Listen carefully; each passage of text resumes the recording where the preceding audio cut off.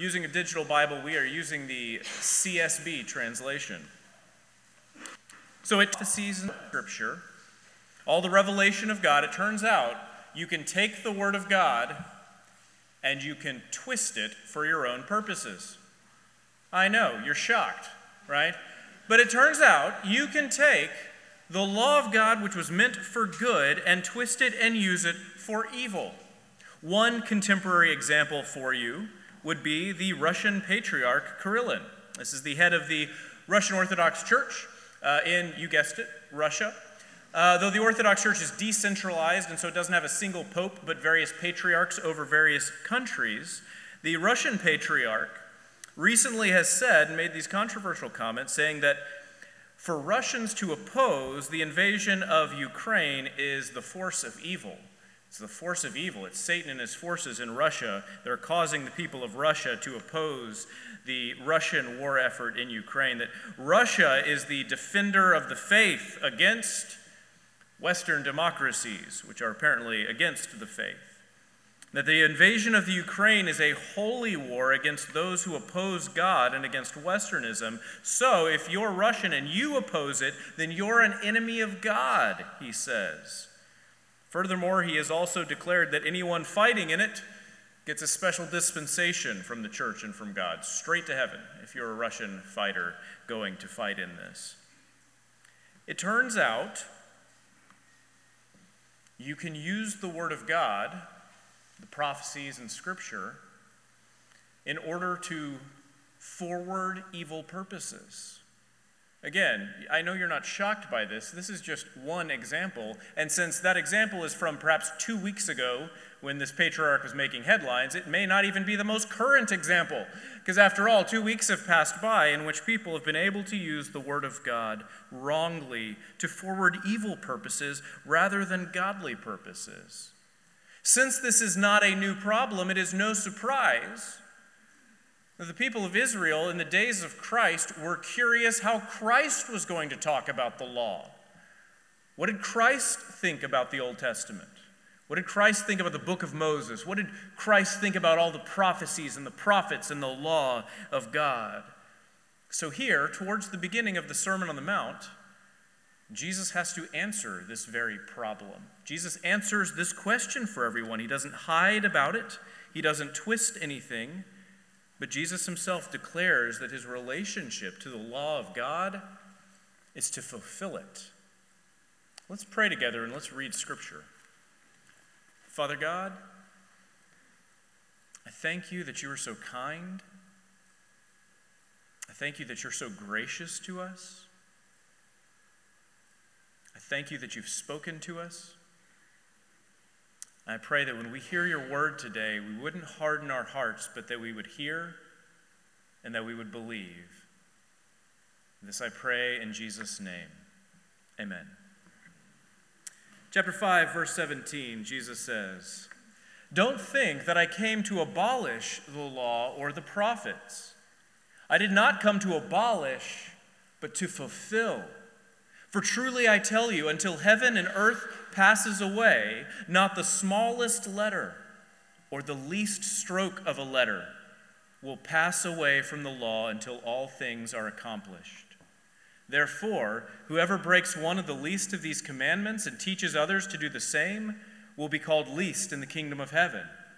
But whoever does and teaches these commands will be called great in the kingdom of heaven. For I tell you, unless your righteousness surpasses that of the scribes and the Pharisees, you will never get into the kingdom of heaven." And this is the word of the Lord for us. Jesus doesn't mince words, but tells it very clearly.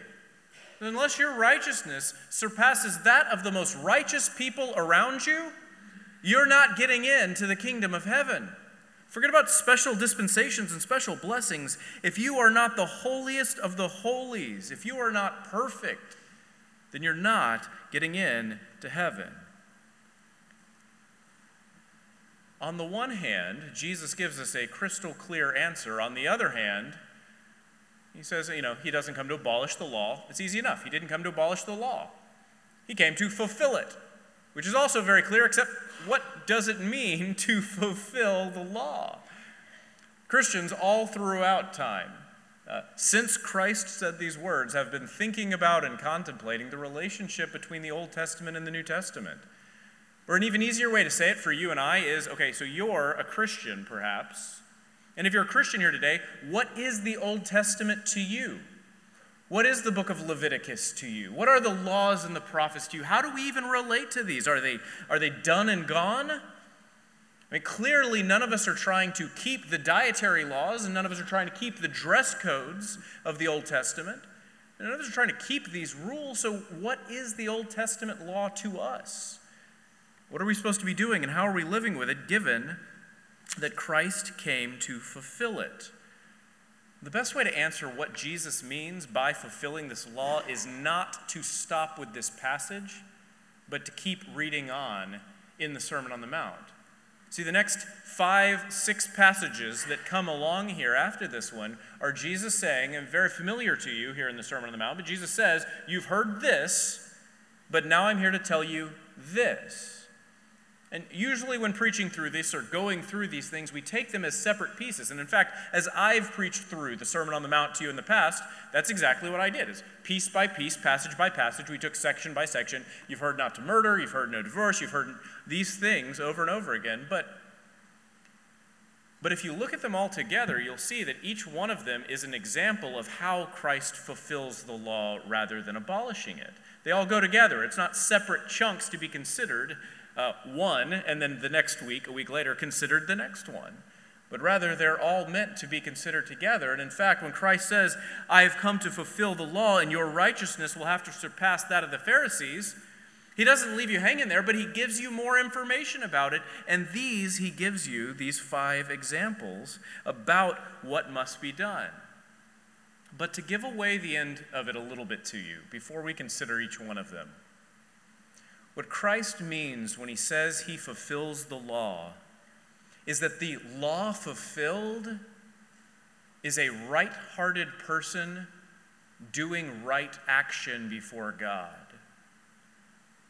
The thing that unifies all of these, you have heard this, but I tell you this, is that in every situation, the people who heard the law were taking it and trying to justify themselves or make themselves technically correct without actually changing their hearts to be like God's heart. The fulfillment of the law is not a person who is technically or legally justified as being all right. The person who fulfills the law is the one who wants right, and out of a right heart does right actions. That's the basis for how Jesus answers, you have heard this, but I tell you this. Says, you have heard this and you used it to justify yourself legally, but I'm telling you this. You need to change your hearts as well. But still, we will find by the end of this passage that we cannot fulfill the law. It's not simply a changed understanding of the law that Jesus offers. It's a changed understanding of ourselves as well. Fulfilling the law is something that we can't do, and so Christ needed to fulfill the law on our behalves. And so Christ did. You are aware of Martin Luther, the founder of the Lutheran Church, his famous posting of the 95 Theses on the door to the church in 1517. 1517, he goes and he puts together some discussion points. That's what these 95 Theses are, some discussion points. His goal is to create some discussion about what's going on within the wider Catholic Church, some practices that he doesn't care for and that he thinks need to be changed. He wasn't looking to split from the church at that time. He was simply looking to reform some of its worst practices and to do this by discussion, which was a common way of doing this sort of thing at the time. Well, 1 year later, in 1518, he got his way, and there was the disputation that happened in Heidelberg in 1518, and by then, a year later, he had refined the theses down into simply 28 of them. And so the agenda for this disputation, this debate that happened in Heidelberg in 1518 was 28 theses, just 28 of them. But the last of them is, to me, perhaps the most important.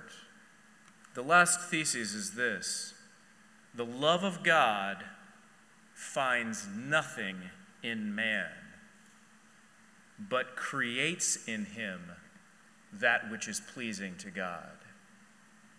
This is the fulfillment of the law. God comes into our lives. The law comes to Israel. And the love of God comes to a person and finds nothing. There is nothing inside of us that can answer to the love of God or fulfill his purposes. The love of God finds nothing in a man, but creates in him that which is pleasing to God.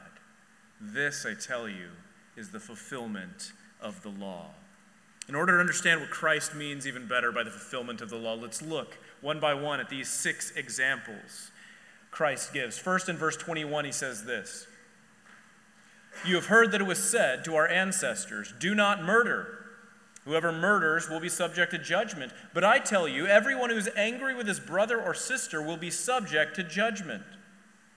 Whoever insults his brother or sister will be subject to the court. Whoever says, 'You fool,' will be subject to hellfire. So if you are offering your gift at the altar, and there you remember your brother or sister has something against you, leave your gift there in front of the altar. First go and be reconciled with your brother or sister, then come and offer your gift. Reach a settlement quickly with your adversary while you're on your way with him to court, or your adversary will hand you over to the judge to the officer, and you will be thrown into prison. Truly I tell you, you will never get out of there until you have paid the last penny." First, he says, and rightly so, he quotes the law. He says, you've heard it. It's in the law. Don't murder. It's not just in the law. It's in the 10 Commandments. You know this one. Do not murder. But again, if the idea is you can do what you want so long as I didn't murder anybody. We've heard this sort of attitude about sin ourselves, has we not? And even the people in Jesus' time had the same attitude going on. Well, we didn't murder anybody. That's the important piece here. We have technically kept the 10 Commandments. So even if we haven't kept the heart of the 10 Commandments, even if we haven't changed ourselves to want what God wants, we didn't murder anyone. And that needs to count for something. But for Jesus, the fulfillment of the law is not simply technically keeping it. The fulfillment of the law is a transformed heart. So he says, you've heard don't murder. Great, it's a good start. But I'm telling you, don't harbor murderous thoughts in your heart. What kind of person would we be if we didn't murder anybody, but we spent time fantasizing about other people receiving what's coming to them? We spent our time fantasizing about the destruction of our enemies or people we didn't like. If you get cut off by another car and your go-to thought is to imagine what it would be like for them to wreck immediately in front of you and then prove how righteous you are and how bad they are, you've not fulfilled the law. And you chuckle because Jesus' teachings here absolutely reveal what is in our hearts. Oh, good for you. You didn't murder anybody. But look into your own heart. Each and every one of us, look into your hearts and see. Have we not fantasized about and have we not fantasized about and harbored all sorts of evil thoughts? I mean, have you not wanted bad for the people around us? Yeah, you might be technically correct by the law. You didn't murder anybody, but you have not fulfilled the law. And here Jesus takes it even one step further. It's not enough to not have bad stuff in you. Okay, let's say perhaps you were the person who didn't wish bad for anybody else. Let's say you were the person who didn't have a knee-jerk reaction to, I'm going to get them, or I hope they get theirs somehow. I'm not going to do it, but I'm going to rejoice when somebody else does. Let's say perhaps that's not in your heart, okay? Great. This still does not fulfill the law. See, what Jesus says is, even more than simply not harboring murderous thoughts, you're going to have to transition to becoming the kind of person who creates peace in the world, who creates peace with enemies. It happens for us all the time, each and every one of us, where we don't want right. We simply don't want right. But we do want to be technically or legally justified ourselves. To be able to say, well, I didn't do anything wrong, while you're watching a train wreck happen. And it won't be enough for us to be technically, it won't be enough for us to even not harbor angry thoughts in our heart. You must, on the other hand, become the agent of peacemaking. Not just not introducing more anger into your heart and into the world, but removing the anger that is there. That's what Jesus goes on to say. He says, okay, so you've come to worship. Or talking in a Jewish context, you've come to the temple to offer your sacrifices before God, but you realize right then, oh no, there's some anger, there's some hate, there's some murderous thoughts out there. Things are not right between me and one of the brothers and sisters. What are you to do except pause even right there and go make things right immediately? It will not do to simply not have done wrong. We must ourselves be the kind of people who create peace. He says, are you going to court? What's your goal in going to court? To win? Not anymore. Not in Christ. Now the goal is to have made peace. Not just to have been justified before a court, but to have come to agreement and understanding without a court. To have gone and found the person and say, things aren't right between us. I know this, but maybe we don't have to go to court. Jesus is not teaching here, by the way, you should be smart about this. Rather, Jesus is teaching you should be peacemaking about this. How do you go to a person and say, how do you be the person who brings it up to go and say, hey, things aren't right, but let's make them right. Not by having it out. That never works for making it right. But by creating some peace together. By beginning with, what I really want is not to be justified or to be declared that I was right. What I really want is to be at peace. You see, murder is wrong. You knew that one. But it begins in the heart, and it's not going to be enough to simply not murder or not harbor murderous thoughts. We must be peacemakers. The second example he gives is this. You have heard it was said, do not commit adultery. But I tell you, everyone who looks at a woman lustfully has already committed adultery with her in his heart. If your right eye causes you to sin, gouge it out and throw it away. It is better for you to lose one part of your body than your whole body to be thrown into hell. If your right hand causes you to sin, cut it off and throw it away. It is better for you to lose one of your body parts than your whole body to go into hell.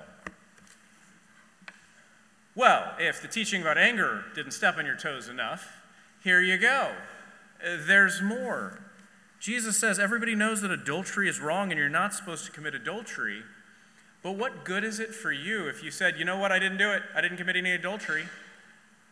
But you spent all of your days fantasizing about committing adultery. How is that better? Did you keep the law? Did you live a life pleasing for God? Would you show up on the day of judgment expecting a reward for him to place a medal around your neck? He goes, I didn't commit adultery. Sure, but what good did you do? I mention it frequently because I think it's hilarious and worth mentioning, though now it is a very old Jeff Foxworthy joke. But he joked once about talking with his grandfather on the occasion of his grandparents' 50th wedding anniversary. 50 years. And he said, man, 50 years. I went up and asked my grandfather, I said, that's incredible. How did you guys make it for 50 years? And his grandfather said, it's easy. I didn't leave and I didn't die. I mean, fair enough. But have you fulfilled the marriage covenant if you just didn't leave and didn't die? No, you haven't. It's funny, but it will not be sufficient, nor is it the kind of marriage that God has ordained for you if you just simply don't commit adultery and you don't die. I didn't leave and didn't die.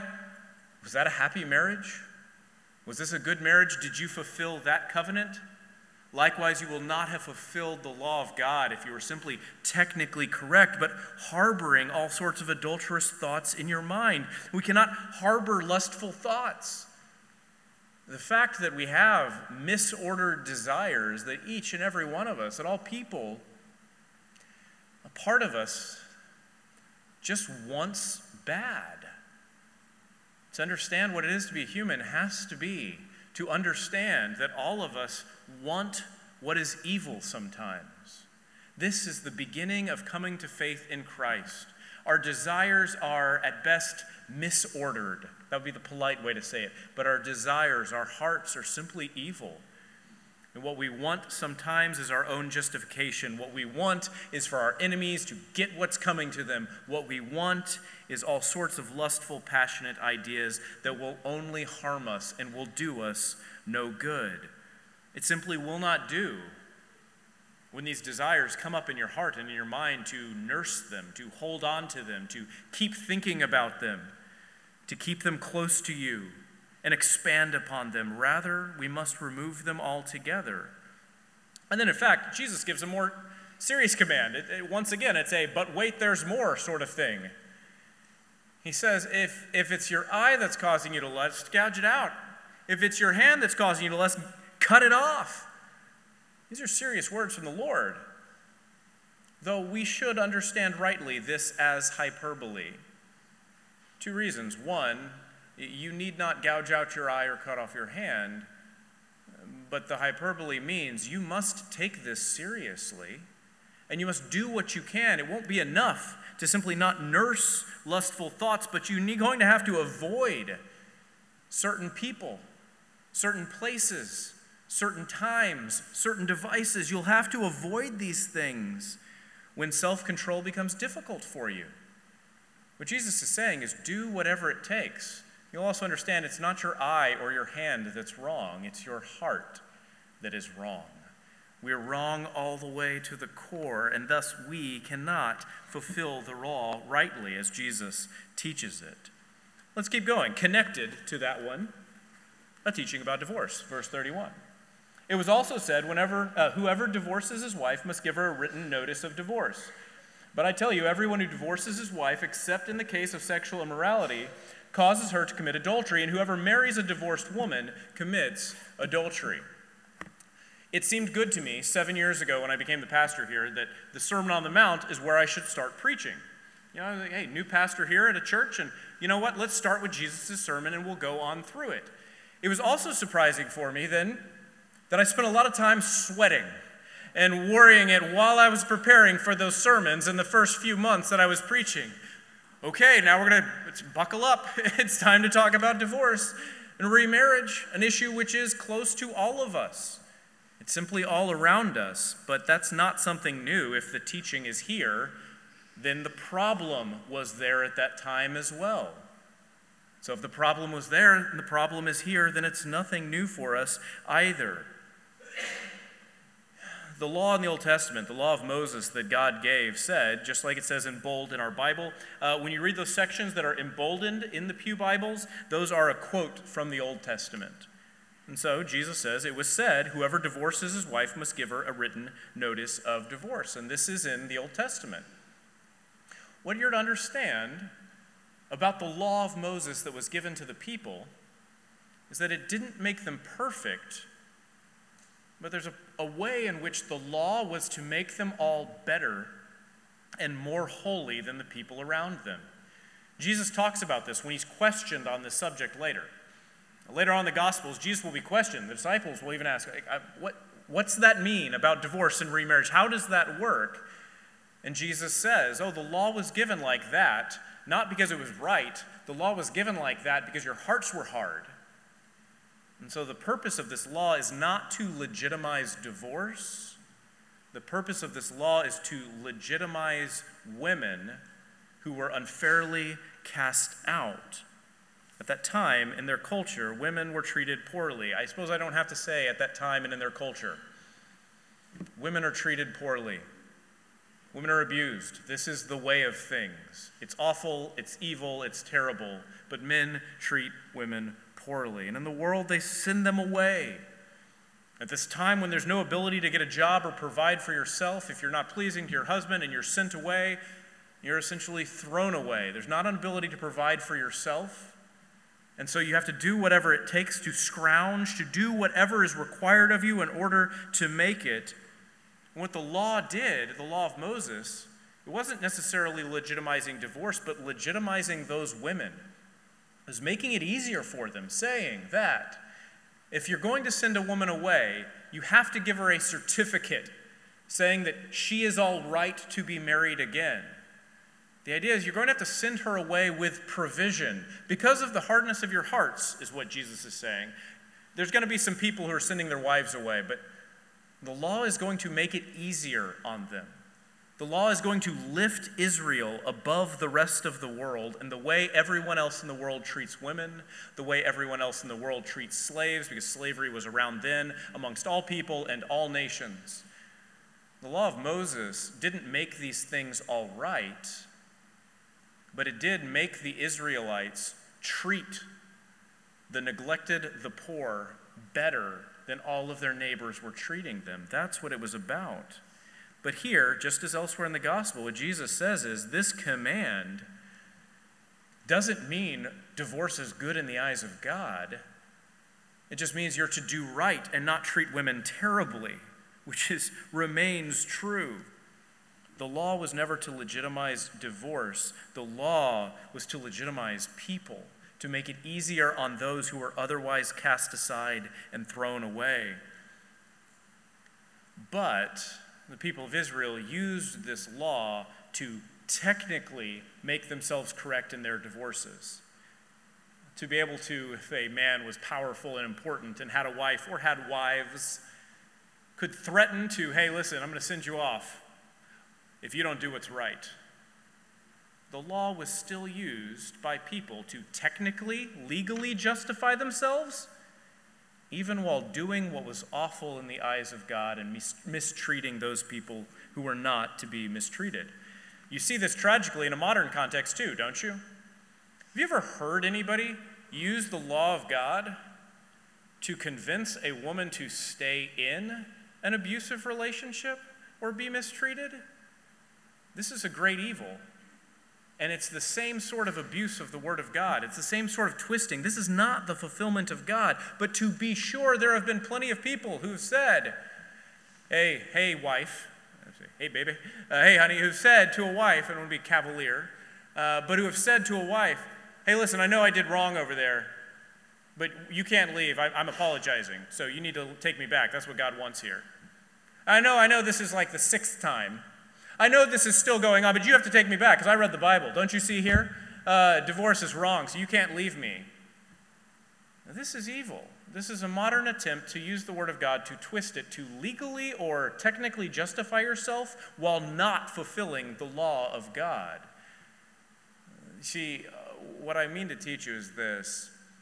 Then there were people who were using the law of God to mistreat other people and to twist it, to make themselves legitimized in their own eyes, but they were never legitimized in God's eyes. And now there are still people, and there's still a temptation in each and every one of us, to use the law to technically justify ourselves while our hearts are far from God.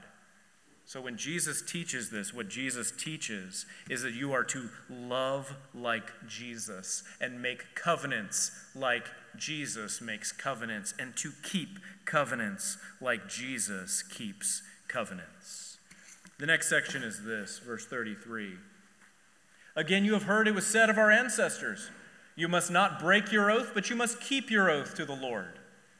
But I tell you, don't take an oath at all, either by heaven, because it is God's throne, or by earth, because it is footstool, or by Jerusalem, because it is the city of the great king. Do not swear by your head, because you can't make a single hair white or black.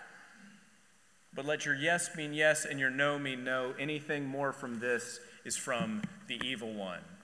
Again, a good teaching of the Old Testament, a teaching of the law of Moses, which was to lift them up and have them act more godlike, if not completely. That they were not to break oaths because God keeps his promises. And so if you're going to be a people of God, you have to keep your promises as well. The trouble is, They created a system for keeping your promises. I mean, you could have expected this, right? People still do this all the time, right? Create a system to make a promise, to make an oath, to obligate yourself to something, and then to have a sort of way of getting out of it when the time comes so that you don't have to keep it. You know that there's all kinds of people out there who are, what do we call these people? Fast talkers? Slick? Greasy? People who you can tell for sure will say anything or promise anything to get you to do what they want, but then they will have a reason to get out of their promise later on. There will be some explanation or excuse. When I first arrived here, I met somebody who was a little slick. Not here in the church, don't worry. I'm not telling on anybody. I met a guy who was just telling stories, who was a bit of a fast talker. And one of my friends who was here at the church said of this person, who was clearly not living right, said, yeah, whenever he's talking, it's sort of like he's trying to hide where the bodies are buried. It's a good way of saying, yeah, this person who always has a justification for everything. Every sentence begins with, well, here's the story about that. Everything he says with, well, what you need to know is, there's always a caveat, there's always a proviso, there's always a quest for more loopholes. This happens in speech, just like it happens with marriage, just like it happens with hatred, just like it happens with all the laws, seeking for a loophole in order to be able to be judged technically correct, but not actually obey what God wants. But there are no caveats in the kingdom of God. When we stand before Christ for judgment, he will get the judgment correct. There's no slick talking. There's no fast talking before him. There's no being judged technically correct. When God and his word pierce us right to the center of us and get us right, completely and wholly, there's no excuses before him. And so we need to not make them now.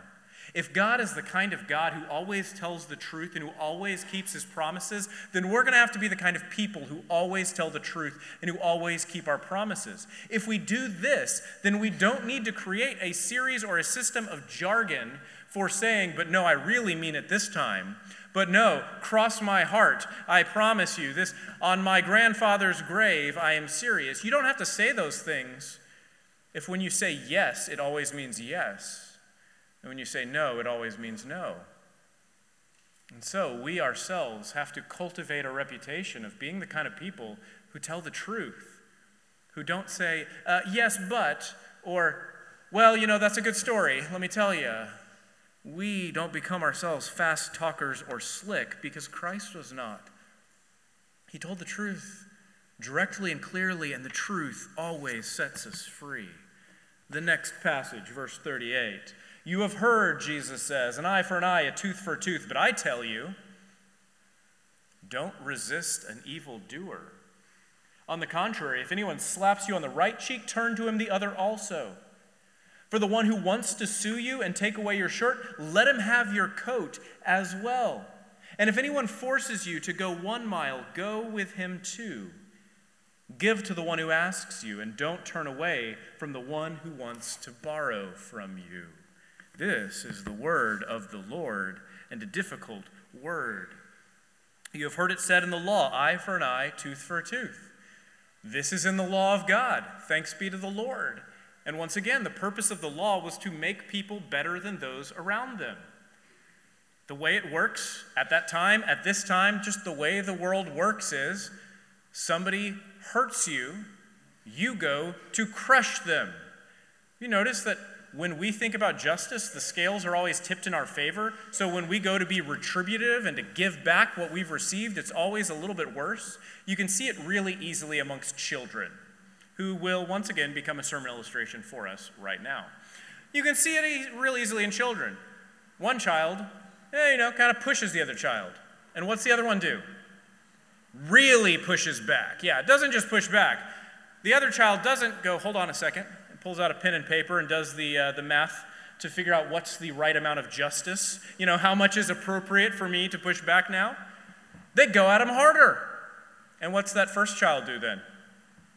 Yeah, then it gets really hard and real violent. And suddenly you have a brother and a sister who are properly fighting and, what's worse, yelling, interrupting the peace and the quiet. But it's easy to see in children, but it's true for all of us. And so the Old Testament law was to try and make it better. Listen, out there in the world, if somebody wrongs you, you go and crush them. But God's law says, let's make justice fair.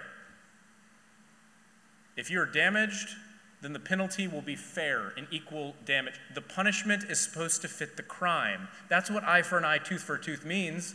Is if somebody does something wrong, the right answer can't be murder or capital punishment for everything, but the punishment has to fit the crime, is what the Old Testament law was teaching to Israel.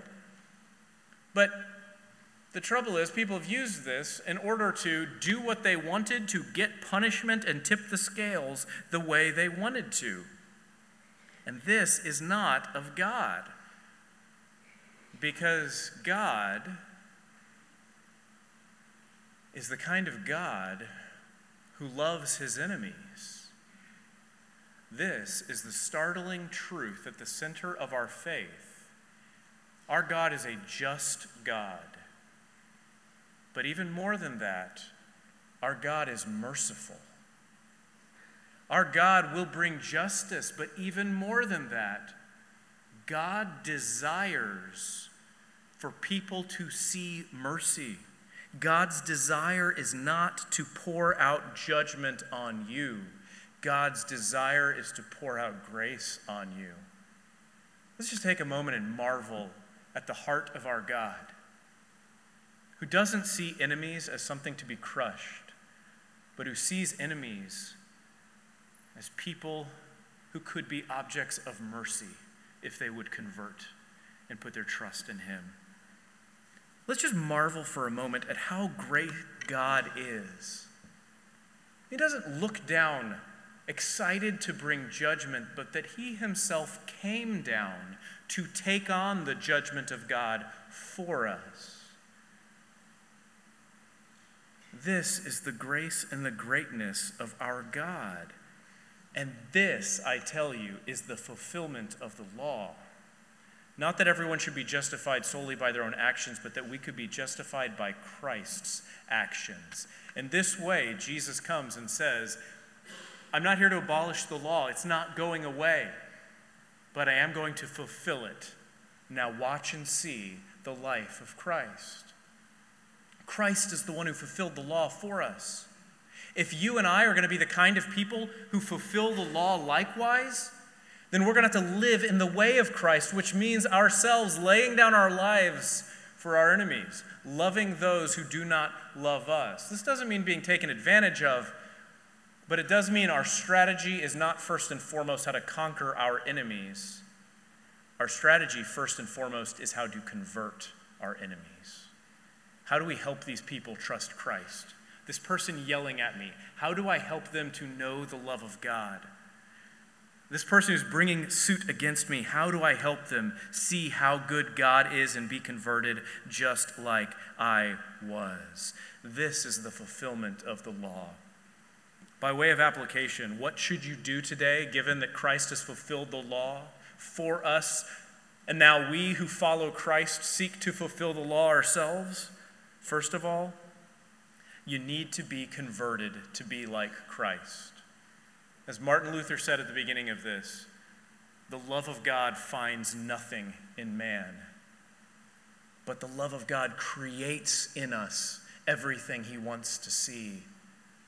In order to fulfill the law, you must be converted first of all. There is nothing in you that can be pleasing to God, but I tell you today that if you allow Christ to, he will put something into you that will be pleasing to God. It is his Holy Spirit, a down payment, a pledge, a deposit that then from the inside will begin to transform the rest of us so that the life of Christ The life of a Christian, rather, is receiving the Holy Spirit and allowing the Holy Spirit to transform the rest of us into the fulfillment of who Jesus Christ is. First of all, come and be converted. Second, allow the Holy Spirit to continue to change all of you to be in the image of Jesus Christ. Third, realize we don't need to be more righteous. We're going to need a whole new righteousness. It won't be enough for us to simply try and act more righteous. We need a newer, better righteousness. But I tell you, for anyone who's in Christ Jesus, just as he wore our sins upon himself on the cross, so now we can wear his righteousness every day of our lives. He wore our sins so that we could wear his righteousness, live in the righteousness of Christ. You also need to make it your goal to live pleasing to him, not to live technically or legally justified in the eyes of people around you. The temptation will come again and again for you, dear Christians, to simply have been demonstrated to be right in the eyes of people around you. This will not be sufficient for us. Let us instead learn to live lives pleasing to Christ. We must also we have to stop looking at God for justification of us as we are, and instead look to God to change us. You see all the time people who are looking for fame in Jesus' name. You see all the time people who are looking for a platform in Jesus' name, a job or recognition, somebody who wants to be able to tell and spin their own sins and their own life as if it's a comeback story now. You see all the time people who are seeking wealth, who are seeking to legitimize their own anger by calling it righteous anger. See, I was angry before, but now it's just righteous anger, so it's legitimate now, and I can go about being as angry as I want to and saying all kinds of awful things. We see people who don't want to keep their promises, but rather want to have a legitimate way to get out of them. We see people who say, I don't like those people around me. I want to take them down a notch, but still be righteous myself. None of this fulfills the law. The fulfillment of the law is a heart after God that does right like God wants. The fulfillment of the law is a heart that wants to see other people converted, even people who make themselves enemies to us. The final application for us today is this. Even as we pursue the law of Christ, let us marvel at just how great the love of God is towards us, and how it was Jesus Christ our Lord who fulfilled the righteous requirements of the law for each and every one of us. Thanks be to God. Father God, I thank you that you're so gracious to us. I thank you that you're so good to us. Father, I pray that you would teach us to be righteous like you are. This I pray in Jesus' name, amen. If you need to come forward today, you can. We're going to